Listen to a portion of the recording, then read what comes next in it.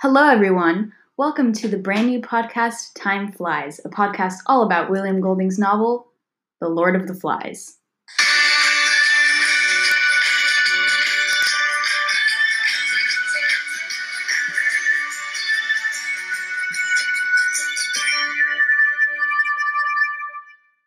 I'm your host, Danny Arditi, and in this series we will be discussing the technical aspects of the story. Today's episode is called Oink.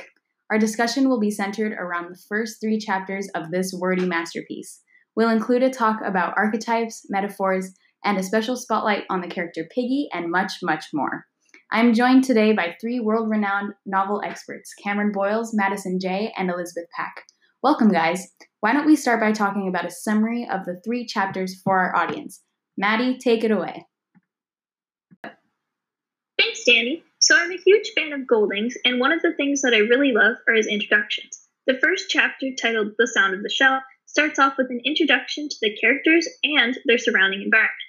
As the audience, we can assume that the characters are stranded on an island due to the fact that they mention a plane that caught fire and how they need to find others. The 2 main characters that are introduced are Piggie and Ralph. Throughout the beginning of this chapter, their main goal is to find other people who were stranded with them and to explore the island. One of the places where they ended up was the water. They also end up using a conch to call out to see who is with them. We are then introduced to the characters Johnny, Sam, Eric, Simon, and Jack. Some of the things that stood out to my reading was the use of figurative language and the character archetype of Piggie, both topics we will cover at a later time. That's an excellent perspective, Maddie. Thank you. Next, we will hear from Elizabeth. What is your take on Chapter 2? Chapter 2 is called Fire on the Mountain. This is where most of the characters are introduced, and we learn about the main conflicts of survival. The 3 explorers, Ralph, Jack, and Simon, have arrived back at the location of their meeting, where everyone is waiting for answers. Ralph, having been voted as the chief, explains their situation to everybody. There are no signs of help to be found, just a group of children with a conch shell in the midst of an island with no grown-ups at all. As their meeting continues, the older boys, supposedly the leaders of this survival mission, explains a general idea of how the children will survive until they get help. The elephant is in the room now, as all the children realize that nobody actually knows where they are. The younger of the children are scared of beasties, while the older ones are concerned about survival resources. Ralph concludes their very first meeting with a plan to begin their survival. They work together to soon start a fire and take their first steps into life without grown-ups. The children find themselves in between fights and arguments, followed with moments of proud excitement as they begin their journey. That's an excellent perspective, Elizabeth. Thank you. Let's move on to Cameron. Cameron, what is your perspective on Chapter 3? Ralph and Simon begin building huts for the younger boys, but Ralph gets irritated because none of the boys are helping. Ralph points out that Jack has been able to do nothing to catch a single pig, but Jack stays optimistic and explains that though they haven't caught a pig, they will be able to be successful in the future. Ralph then continues to worry about the smaller children, many who have nightmares and can't sleep. He tells Jack his concerns, but Jack, trying to figure out a way to capture a pig, is not interested in Ralph's concerns. Ralph then gets annoyed that Jack and the other boys are refusing to do any work on the huts. Ralph comes to the conclusion that Jack and all the other hunters are using hunting duties as an excuse to not do real work. Jack and Ralph continue to bicker and grow increasingly hostile towards each other. Hoping to regain a sense of camaraderie, they go swimming in a lagoon, but their feelings of mutual dislike stay the same. All right, thanks, guys. Now that our 3 experts have told us all about our focus chapters, let's move on to the real discussion. Each episode, the 4 of us will be having a sort of Socratic seminar-like conversation where we dig into all of the hidden meanings and the real significance of Golding's novel. Before we start, I would like to give a big shout out to our fake sponsor, the random site where I found the theme music for the podcast, aka YouTube intro music. To start off our chat, I'd like to pose this question. What are some character, setting, or color archetypes that you guys have noticed? What is their significance in the actual novel? I'd like to start off with my point by saying that the conch, or seashell, has a very specific color archetype. It was mentioned multiple times that the color of the shell is pink. While Piggie and Ralph's relationship seems quite muddy at first, the exaggeration of the color of the shell being pink may mean that there is a sort of rough friendship blossoming between them early on. Pink is usually the color of love or friendship, as mentioned before, and therefore the exaggeration on the color may mean that they are sort of bonding, even though there are multiple insults being fired back and forth between them. Anyway, let's see what our experts have to add to this conversation. All right, next I would like to hear from Maddie. What is your take on the different types of archetypes that are present in this novel? So based on your previous example of the conch, I thought that rather than also being a color archetype, I thought that it could also come into play with the setting archetype. And I think this because it can also relate to the beachy island scene they're sort of deserted on. And of course, they don't really truly mention this. We kind of have to assume based on based on the fact that they had a plane crash and they're all by themselves. So we just kind of assume that they're in the different locations of an island that they are in. It also can work as a communication device based on the location that they are in. And it is a sort of improvisation that the characters have to go through since they have no levels of communication and they are all spread out throughout the island. So they have to each individually find each other based on the resources they have on the island. That was a great point, Maddie. An additional archetype I would like to mention is the water archetype. Golding includes a rather often visit to the lagoon on the island with Ralph and Piggie. The water archetype can mean cleansing and even mystery. Relating to the cleansing part of the water archetype, the two characters mentioned often visits the lagoon in a way to cleanse themselves from the current issues they're having.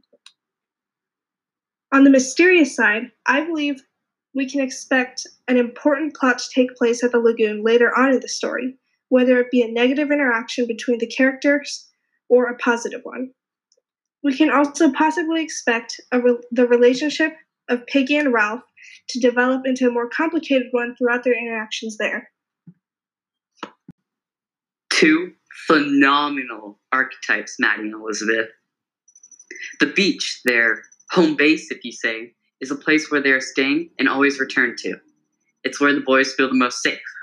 They are always returning from hunts for pigs and started building huts to live in. The sea archetype is the mother of life, death, and rebirth. The boys starting a new life. They're trying to maintain and create a suitable lifestyle for their temporary lives to survive. As I previously mentioned, I would like to focus and spotlight on the character Piggie.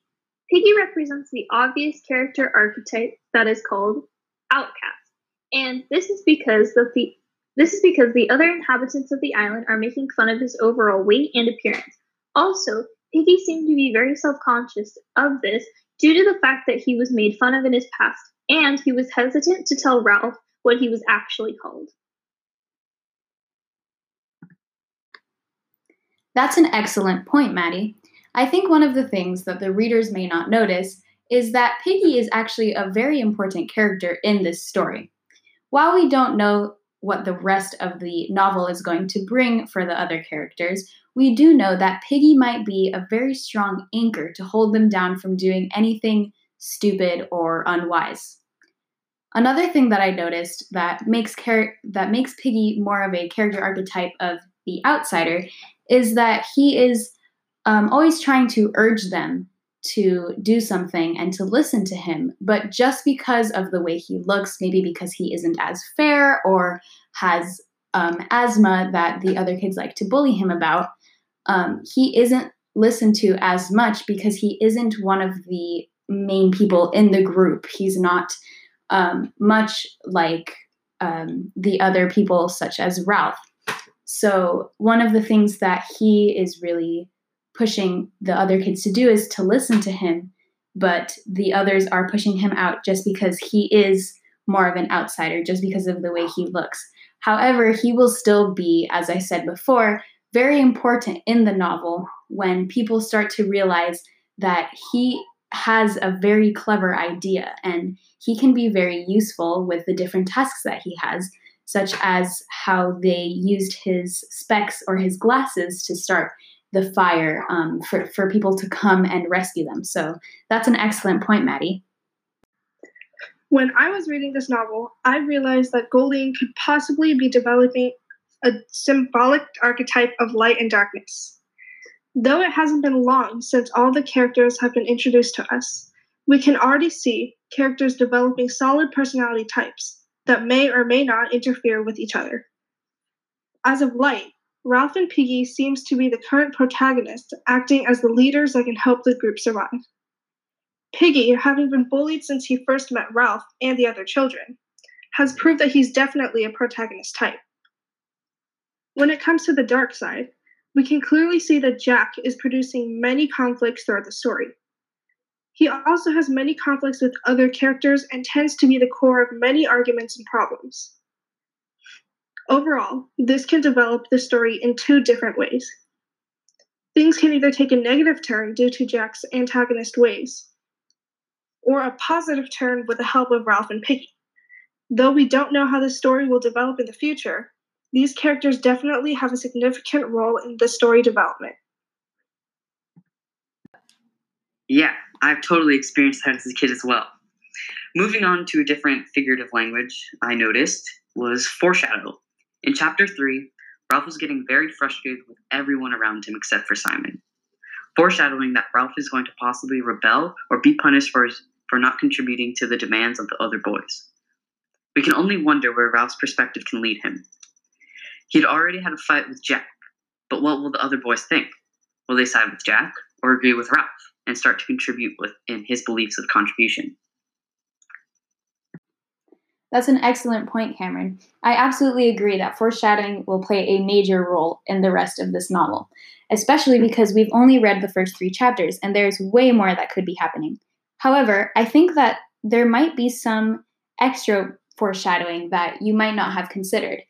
One of the things that I think could be different in your claim is that Ralph might not be the one who's being pushed out, but instead it could be Jack or any of the other boys who are out hunting or merely playing around.